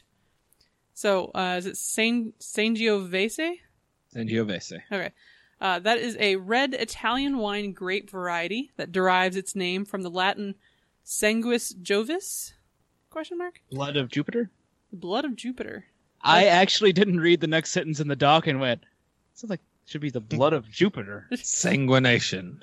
Indeed. That's an awesome name. Though it's the grape of most central Italy from Romania, I guess, down to Lazio, Campania. No, it's pronounced Romangia. Yeah, no. Absolutely not. I didn't look at the stream, but I'm pretty sure she's like staring daggers at me right now, right? I am trying not even to That's look. just me. Oh, okay. Campania in Sicily, outside Italy. It is most famous as the only component of Brunello di Montalcino and Rosso di Montalcino, and the main component of the blend Chianti, Carmignano, Vino Nobile. Sorry, guys. Nobile, maybe? Di Montepulciano and Morellino di Scansano. They're not going to work here anymore. I'm impressed. Yeah. I took half a semester of Italian before I got. Well, there we go then. Before I was like, the only thing I can remember is like, okay, the one single C is a ch sound. Yeah. And we're all doing panini wrong. All I remember is you coming back and going, no, it's a full immersion course, and there are 2 actual Italians in this class. Yeah, no, it was bullshit. That's why I left. She's like, this is bullshit. I'm dropping this class. Yeah, I was so excited, and then they're like, and everybody's talking about like, oh, well, on my last trip to Italy, and I'm like, whatever, you guys. This is 101. Anyway, so all of those words, they can be used to make varietal wines such as Sangiovese di Romagna and the modern Super Tuscan wines like Tinanello. So Tinanello, also the name of the brand of the handbags that I like. They also make purses. Oh, yeah, like how about that? I've got like 3 of those bags. Anyway, Sangiovese was already well known by the 16th century. The former is well known as an ancient variety in Tuscany. The latter is an almost extinct relic from the Calabria, the toe of Italy. At least 14 Sangiovese clones exist, of which Brunello is one of the best regarded. Young Sangiovese has fresh, fruity flavors of strawberry and a little spiciness, but it readily takes on oaky, even tarry flavors when aged in barrels. That sounds delicious. That doesn't sound terrible. No. While not as aromatic as other red wine varieties, You're speaking more my language. such as Pinot Noir, Cabernet Sauvignon, and Syrah, Sangiovese often has a flavor profile of sour red cherries with earthy aromas and tea leaf notes. This sounds like my kind of wine, you guys. Wines made from Sangiovese usually have medium plus tannins and high acidity. That's the only downside I'm seeing. Okay, next up we have, Montepulciano. It's a red Italian wine grape variety that is most noted for being the primary grape behind the DOCG wine Affida Rosso. Montepulciano de Abruzzo Colline Terramane. I'm sorry. Rosso Conero. Or Cenero, whatever. Do we need to record like just a big apology to all Italian speakers before this episode? Yes. Like, before you start this episode, if you speak Italian, we're going to butcher it. All right. The grape is widely planted throughout central and southern Italy, most notably in Abruzzo, Lazio, Marche, Molise, Umbria, and Apulia, and is a permitted variety of DOC wines produced in 20 of Italy's 95 provinces. Jesus, that's a lot of provinces. Yeah.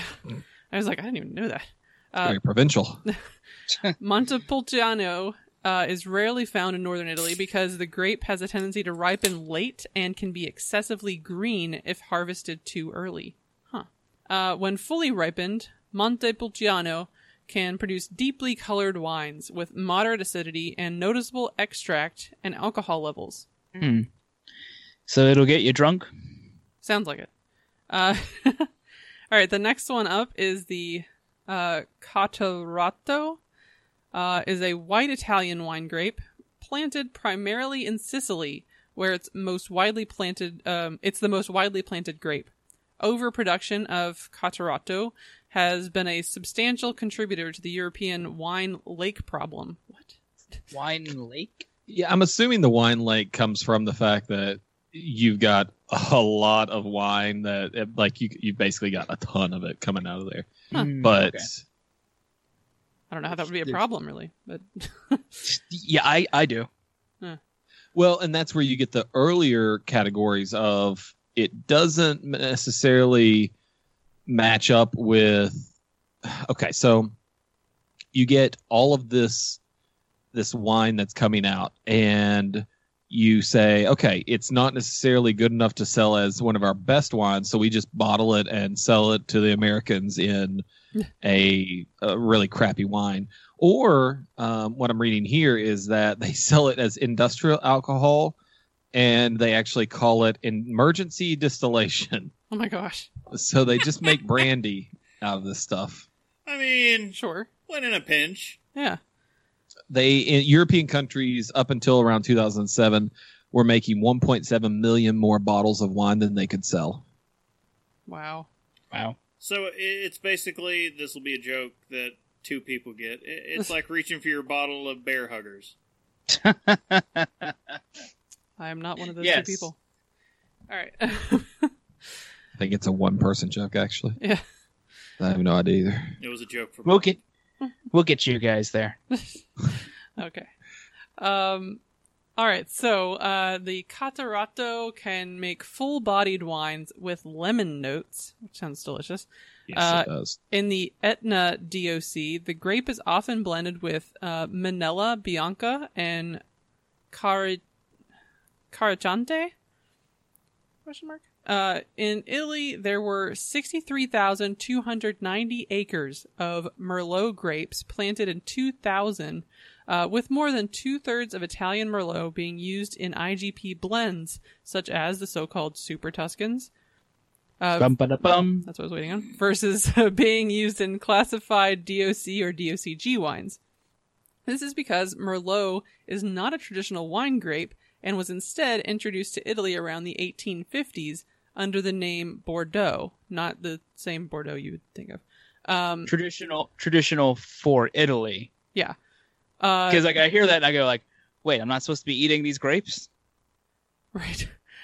Similar to the French name, which we know of more, but spelled in an Italian manner. An Italian manner sounds like a, it's like, oh, the Bordeaux. That's how we spell it here in my large Italian villa. Yeah. Oh, really? How do you spell things there? However I feel like. I'm drinking. As opposed to the French one where they're just throwing a bunch of vowels and an X in there. No, they're throwing those letters there. They're just not saying them. Somebody that speaks French is getting paid by the letter. Yeah, that's what it is. It's all about like maybe newspaper stuff or something. I don't know. A large portion of Merlot is planted in the Friuli wine region, where it's made as a varietal or sometimes blended with Cabernet Sauvignon or Cabernet Franc. In other parts of Italy, such as the Maremma coast in Tuscany, it's often blended with Sangiovese to give the wine a similar softening effect as the Bordeaux blends. Italian Merlots are often characterized by their light bodies and herbal notes. Merlot's low acidity serves as a balance for the higher acidity in many Italian wine grapes, with the grape often being used in blends in the Veneto, Alto Adige, and Umbria. Global warming is potentially having an influence on Italian Merlot as more cooler climate regions in northern Italy are being able to ripen the grape successfully, while other regions already planted are encountering issues with overripeness. Global Wabu? Yeah. Yeah.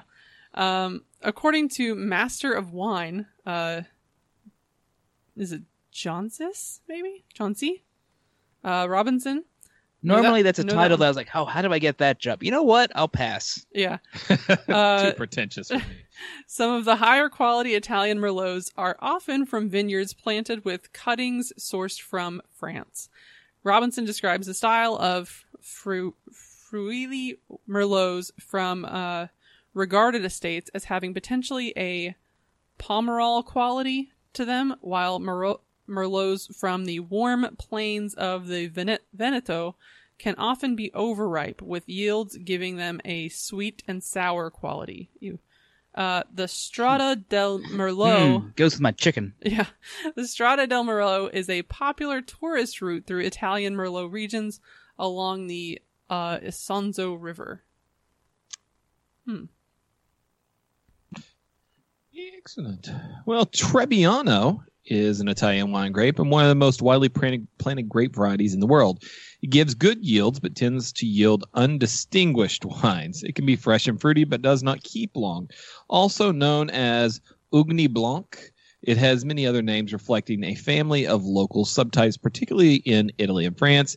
Its high acidity makes it important in cognac and Armagnac production. So I'm pretty sure that's probably where most of the Trebbiano is going to go, is distilled. The Trebbiano family account for around a third of all white wine in Italy. You keep saying that, and all I can think of is, how you doing? Yeah, I know, Joey Trebbiano. I'm just Joey. Joey Trebbiani. Oh, it's Trebbiani. Okay. Yeah. It is mentioned in more than 80 of Italy's DOCs, although it just has 7 of its own. I couldn't say them, so I deleted them. Perhaps the most successful Trebbiano-based blend are the Orvieto whites of Umbria, which use a local clone called Procanzio. Procenico. Right? All righty. I don't know. I'll defer to the lady that's actually head Italian. I dropped out of German. I don't know what to tell you. I gotta look this up now. Here's another place that all that Trebbiano is going. It's also used to produce balsamic vinegar. See, I thought they used special balsamic they turned into vinegar. I don't think so. Barbera is a red Italian grape that, as of 2000, was the third most planted red grape variety in Italy after Sangiovese and Montepulciano. See, I mix my Barbera with a healthy dose of Hannah. I was waiting for it. As soon as he said it, I was waiting for the shoe to drop. Sorry. It produces good yields and is known for a deep color, full body, low tannins, and high levels of acid. Centuries-old vines still exist in many regional vineyards and allow for production of long-aging, robust red wines with intense fruit and enhanced tannic content. The best-known appellation is the DOCG Barbera d'Asti in the Piedmont region. The highest quality Nizza DOCG wines are produced within a subzone of the Barbera d'Asti production area. When young, the wines offer a very intense aroma of fresh cherries and blackberries. In the lightest versions, notes of cherries, raspberries, and blueberries, with notes of blackberries and black cherries in wines of more ripe grapes. Many producers employ the use of toasted or seared over a fire oak barrels, which produces for increased complexity, aging potential, and hints of vanilla notes. Also a more bourbon-like flavor. The lightest versions are generally known for flavors and aromas of fresh fruits and dried fruits, and not recommended for cellaring, actually. Wines with better balance between acid and fruit, often with the addition of oak and having a high alcohol content, are more capable of cellaring. These wines often result from reduced yield viticulture methods. So you're going to have to, if you want to age it, you're going to have to reduce the amount of juice that you're actually going to get out. Chardonnay is a green-skinned variety of grape used in the production of white wines. The variety originated in the Burgundy wine region of eastern France, but is now grown wherever wine is produced, from England to New Zealand. I was reading a little bit on this actually outside, and Chardonnay is kind of the one grape that they say, once you start growing Chardonnay, you start entering into the world's wine world. Before that, if you're growing some other types of grapes, you're not really seen as a true wine maker. Chardonnay is kind of the rite of passage. The Chardonnay grape itself is neutral, with many of the flavors commonly associated with the wine being derived from such influences like terroir and oak.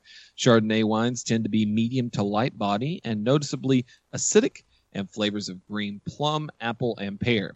In warmer locations, the flavors become more citrus and peach with melon, while in very warm locations, more fig and tropical fruit notes such as banana and mango come out. Wines that have gone through malolactic fermentation tend to have softer acidity and fruit flavors with a buttery mouthfeel and hazelnut notes. All of that sounds great. Yeah. Chardonnay is an important component of many sparkling wines around the world, including Champagne and Franciacorta in Italy. Francia, probably. Chardonnay has a long history in Italy, but for a large part of it, the grape was commonly confused with Pinot Blanc, often with both varieties interplanted in the same vineyard and blended together. This happened despite the fact that Chardonnay grapes get a more golden yellow in color close to harvest time and can be visually distinguished from Pinot Blanc. In the Trentino Alto Adige, I don't know how to say those words, Suditrio, Sure. Suditrol is what it looks like to me, but that's Sounds probably good. wrong. I don't know about the umlaut. So Umlauts are where I give up. yeah. In these regions, or in this region, this confusion appeared in the synonymous names for each grape, with Pinot Blanc being known as Weissburgunder, which is a white Burgundy, and Chardonnay being known as Gelber Weissburgunder, or a golden white Burgundy. So the name's very similar. By the late 20th century, more concentrated efforts were put into identifying Chardonnay and making pure varietal versions of the wine. You know, pure white. That's what they were looking for in those. No. In 1984, Roll up a newspaper, drive down to Pressburg, and slap you in the face. In 1984, it was granted its first DOC in the province of South Tyrol, Tylenol. By 2000, I saw South Tyrol. I was like, wait, is that the southern guy who taught Arya how to fight with a sword? Oh. By 2000, it was Italy's fourth most widely planted white wine grape, which is interesting considering it came from outside of Italy. Yeah. Though many varietal forms of Chardonnay are produced and the numbers are increasing, for most of its history in Italian winemaking, Chardonnay was a blending grape. It even blended into a dry white Zinfandel-style Nebbiolo wine that was made from white juice of the red Nebbiolo grape prior to being dyed with skin contact. Isn't that the planet where the Gungans live? Nebbiolo has a almost rose-like nose on it. That grape does. I don't think we actually talk about it here, but it's just want you to say they're the Gungans of grapes. The Gungans of grapes. Dyed with skin contact, meaning that the grape of the Nebbiolo is red, but you have the juice is white, and so you dye it a little bit by giving it just a little skin contact. Most Chardonnay plantings are located in the northern wine regions, though plantings can be found throughout Italy, as far south as Sicily and Apulia. Sure, in Piedmont and Tuscany. The grape, about halfway down Italy's boot there, if you will. The grape is being planted in sites that are less favorable for the Dolcetto and Sangiovese, respectively. In Lombardy, the grape is often used for spumante, and in Veneto, it is often blended with Garganga to give more weight. Yeah. More weight. I'm looking at more of a Star Wars Episode 1. The Gungans, again the Gungans. See? Yeah, they are. It's the Gungans of grapes. I mean, Gengar is literally a Pokemon. So Gengar is also a Pokemon, but he's a ghost type. He doesn't have anything to do with the water. Oh my gosh. Or racist caricatures. It will actually give some more weight and structure to the wine. Moving on to Prosecco. Prosecco is an Italian white wine. Also, well, we'll just go on here. Prosecco controlled designation of origin can be Spumante, which is a sparkling wine, Frizzante, which is a semi-sparkling wine, or Tranquillo. Maybe Tranquillo. Yeah, you do the L's in Italian. Okay, say them both. Yeah. It is made from Glera grapes. So we're talking about Prosecco as a wine, but Glera is now the actual grape that's used, formerly known as Prosecco grapes. Oh, was it at another point known as an unpronounceable symbol? Yeah. Other grape varieties may now be used, however, in Prosecco. The following varieties are traditionally used with Glera, up to a maximum of 15% of the total.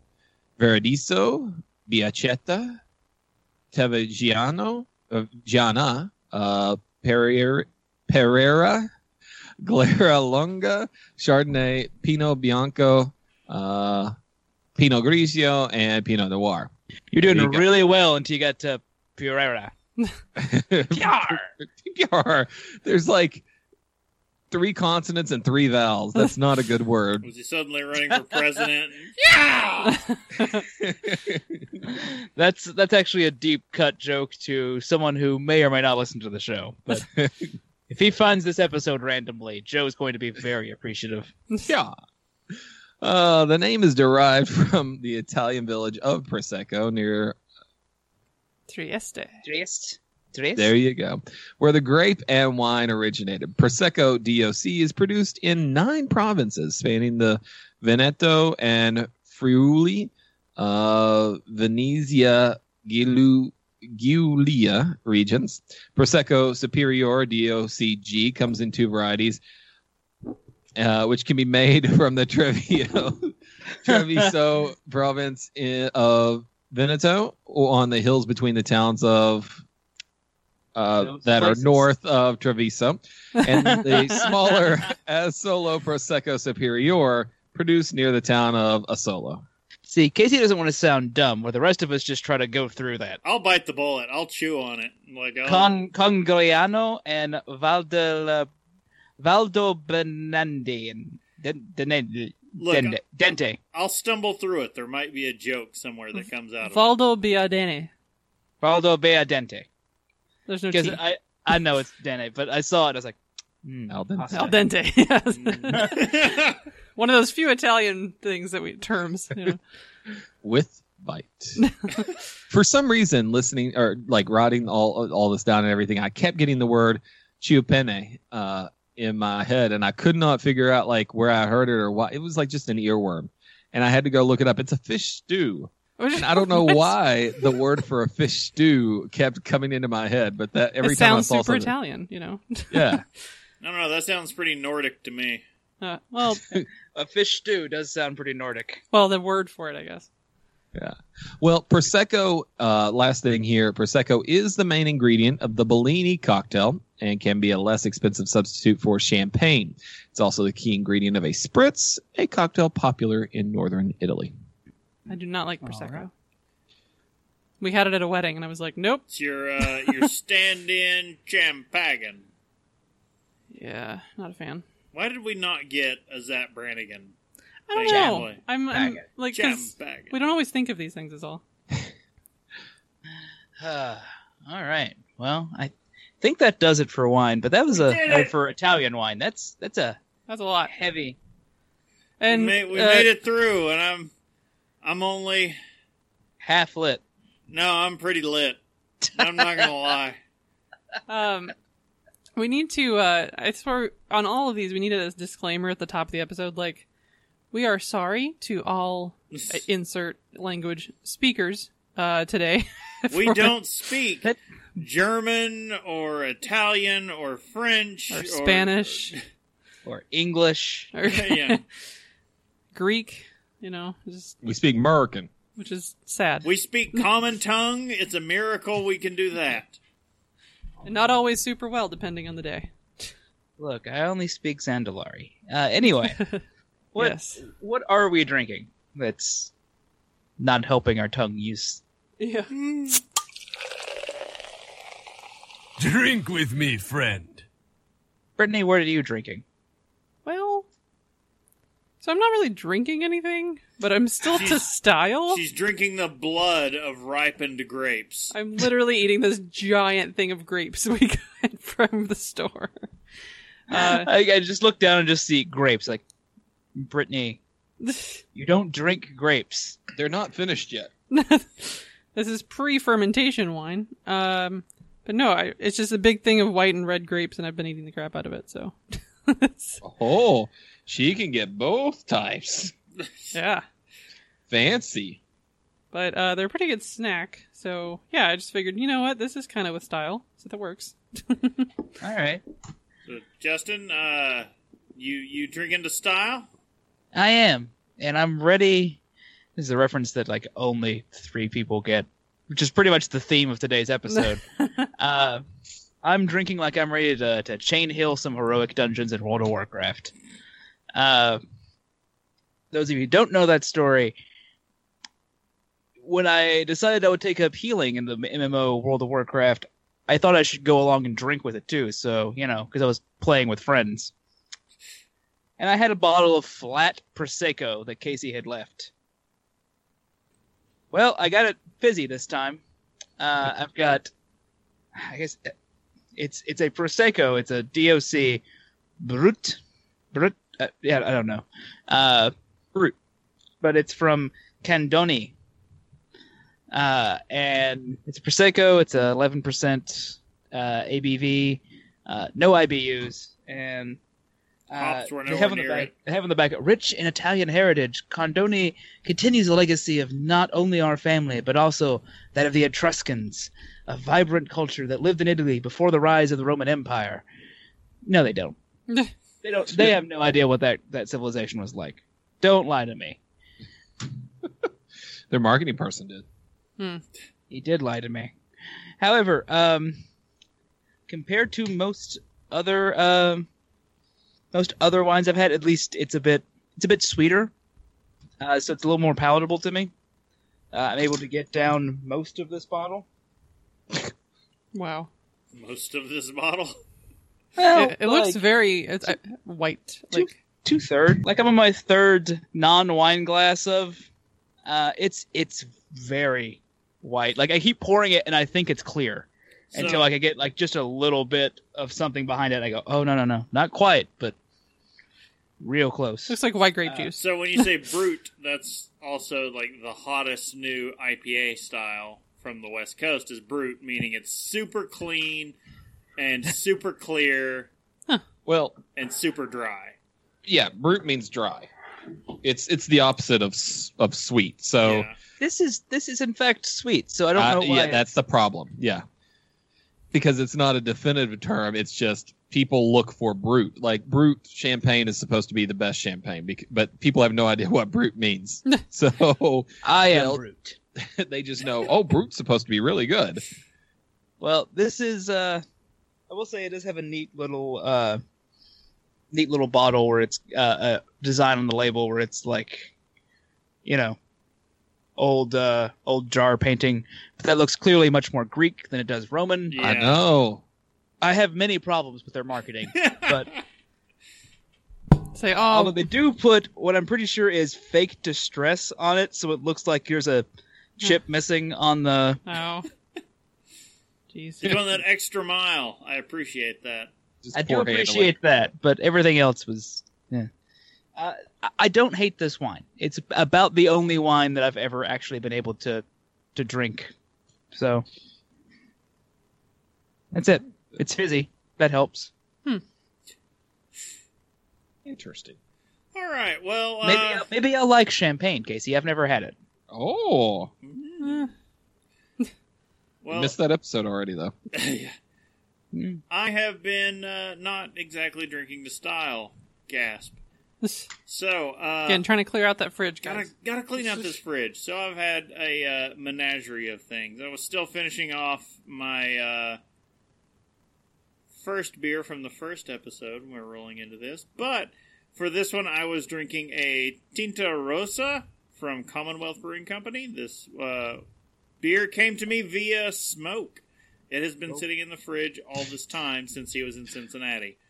Tainted. No, it is not. It is not tainted with smoke. It is not. It is not from the taint. Smoke tainted.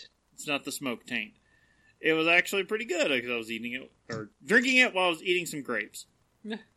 And overall, I was feeling the episode with you guys, but then I ran out of that beer and I needed another beer, so I decided to grab something else that's been in the fridge for way too long. Budweiser. And I grabbed a Jet Black Heart from Brewdog. Yeah. Has a nice little slogan on it here if I can find it. Blacken your soul. It's an oatmeal milk stout with natural vanilla flavor. And this was extremely weird because it's in a 12-ounce can, but it was only, I think, 9 ounces of liquid. What? Yeah. Was that intentional? Yes. Yes. Really? Because it is nitroed. That is their Okay. defense on that, and the can was extremely pressurized. You probably heard me open it on stream, and it was like, You did hear that. like it didn't sound like a good can popping. It wasn't that satisfying. It was more of a violent. But that was extremely off of the theme of the episode, whereas the Gosa, made with plums, pomegranate, raspberry, and orange while eating grapes, was extremely with the episode. So that At sounds least- delightful. At least I felt. But the Brewdog Jet Black Heart is the first nitro beer I've had in a long time that was really good, actually. Like big vanilla creaminess to it. Delightful. So, Casey, I know you had to have been drinking to style. What? Of course. Regale us. What were you? Today is there were only 2 Italian wines in my local liquor store. Let me rephrase that. There were only 2 wines that were of a DOC from my local liquor store. 2 and both of them were from the DOCG of Chianti.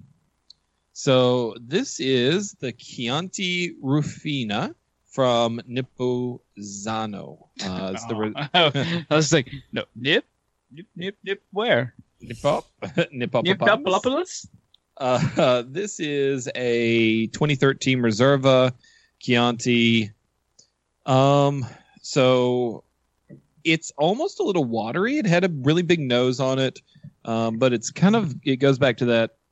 What would happen if you added just a little bit of water to your wine and back it off a bit? Not that it's a bad thing. It just makes it pretty approachable, especially for foods.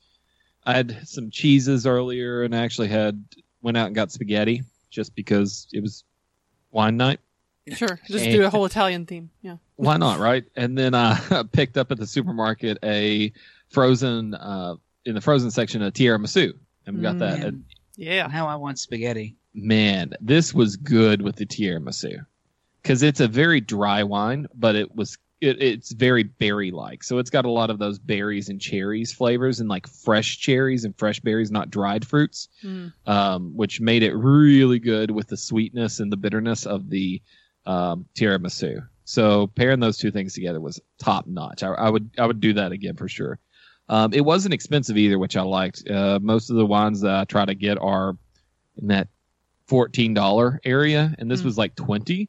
But as I was looking online, I think my store for once in a lifetime had it actually a little bit cheaper than what it was meant to be, because it was like in the $24 to $30 range online. Because they've So probably been I was holding happy on to it get a for deal while. in Eastern Kentucky for once in my life. Nice. Usually you're paying because they got to strap everything onto the back of a donkey and get it through those mountain passes. Yep. Had a little bit of a barrel character, but it's going to sound weird. Almost at the end, a tequila barrel character to it. Just a weirdness, a lightness. Okay. It's different, but I like it. Interesting. Well, I am all right. intrigued. And I've had like half a glass short of a whole bottle, and only now starting to get the headache. So, I'm going to say, and the Wow. half a glass is currently in his glass. oh yeah, the rest is here. It's going to be finished by the end of the night. Guys, I I'm want to say, using my BAG since we're on acronyms. My big A glass. Just say that your actual red wine glass. Is it one of those glasses where you just, like, it screws onto the top of the bottle and you're just tipping the bottle back? No, but it will hold an entire wine bottle, a bottle of wine plus some room up the top. So Oh my gosh. I want that big brandy glass from Adam's Family. The gargantuan Yeah. fishbowl brandy glass. Yeah, that's what I want. it's like the only way to drink brandy. I don't know what you guys are talking about. It's got to aerate. Guys, I'm proud of myself. I went this whole episode, all these references to red wine. Oh, And not once did I. and we're gonna leave it at that. So, We're going to close it and you're not going to. Not For not a at minute all. there, I thought the power head went out for it. But Oh. it happened in everyone's minds. yeah, no, we heard it already in our heads. Well, that was a really interesting episode. Like the rest of us aren't really wine at all, wine people in the least. So it's always interesting to learn more about it. And apologies again on the Italian pronunciations of anything. Apologize to our Italian listeners. Or anyone who knows Italian at all. And any of our Just apologize. I apologize to our listeners. any of our Gaelic Generally. listeners, just all the listeners, we apologize. The fact that you went through all that to get to this point, you deserve something. Indeed. What is that something? How about a drink in Asheville, North Carolina? Oh. How about? How about that? All right. Well, guys, I think that about does us. Yeah. I think so. Let's go before the weather claims me. Alrighty. Well, you can visit us at haveadrinkshow.com for useful links and info about us. Also, look for Have a Drink Show on social media and twitch.tv. You can ask a question, leave some general feedback, or tell us your favorite drink, or complain about our pronunciation. You can go to feedback at haveadrinkshow.com to do that. You can also use the feedback page on the website. Yeah, we'll leave you guys always questioning whether or not we are mockingly mispronouncing all the names of scotches or grapes, or if it's just we really don't know how to say them. We got nothing. Yeah. We really don't know better. I'll give you a hint. It's the latter. All joking and The fun. ladders? The latter. All joking and fun aside, guys, I'd like to remind everyone, please drink responsibly. Mm-hmm. All right. And check us out next Saturday for our next live episode, which hopefully isn't as crazy with the words. No, it will be. Always is. Yeah. And It'll be remember Old English. yeah, well, remember to check out patreon.com/haveadrinkshow. And once again, I'm Brittany Lee Walker. I'm Justin Frazier. I'm Christopher Walker. And I'm Casey Price. We'll see you next time. Bye. Bye.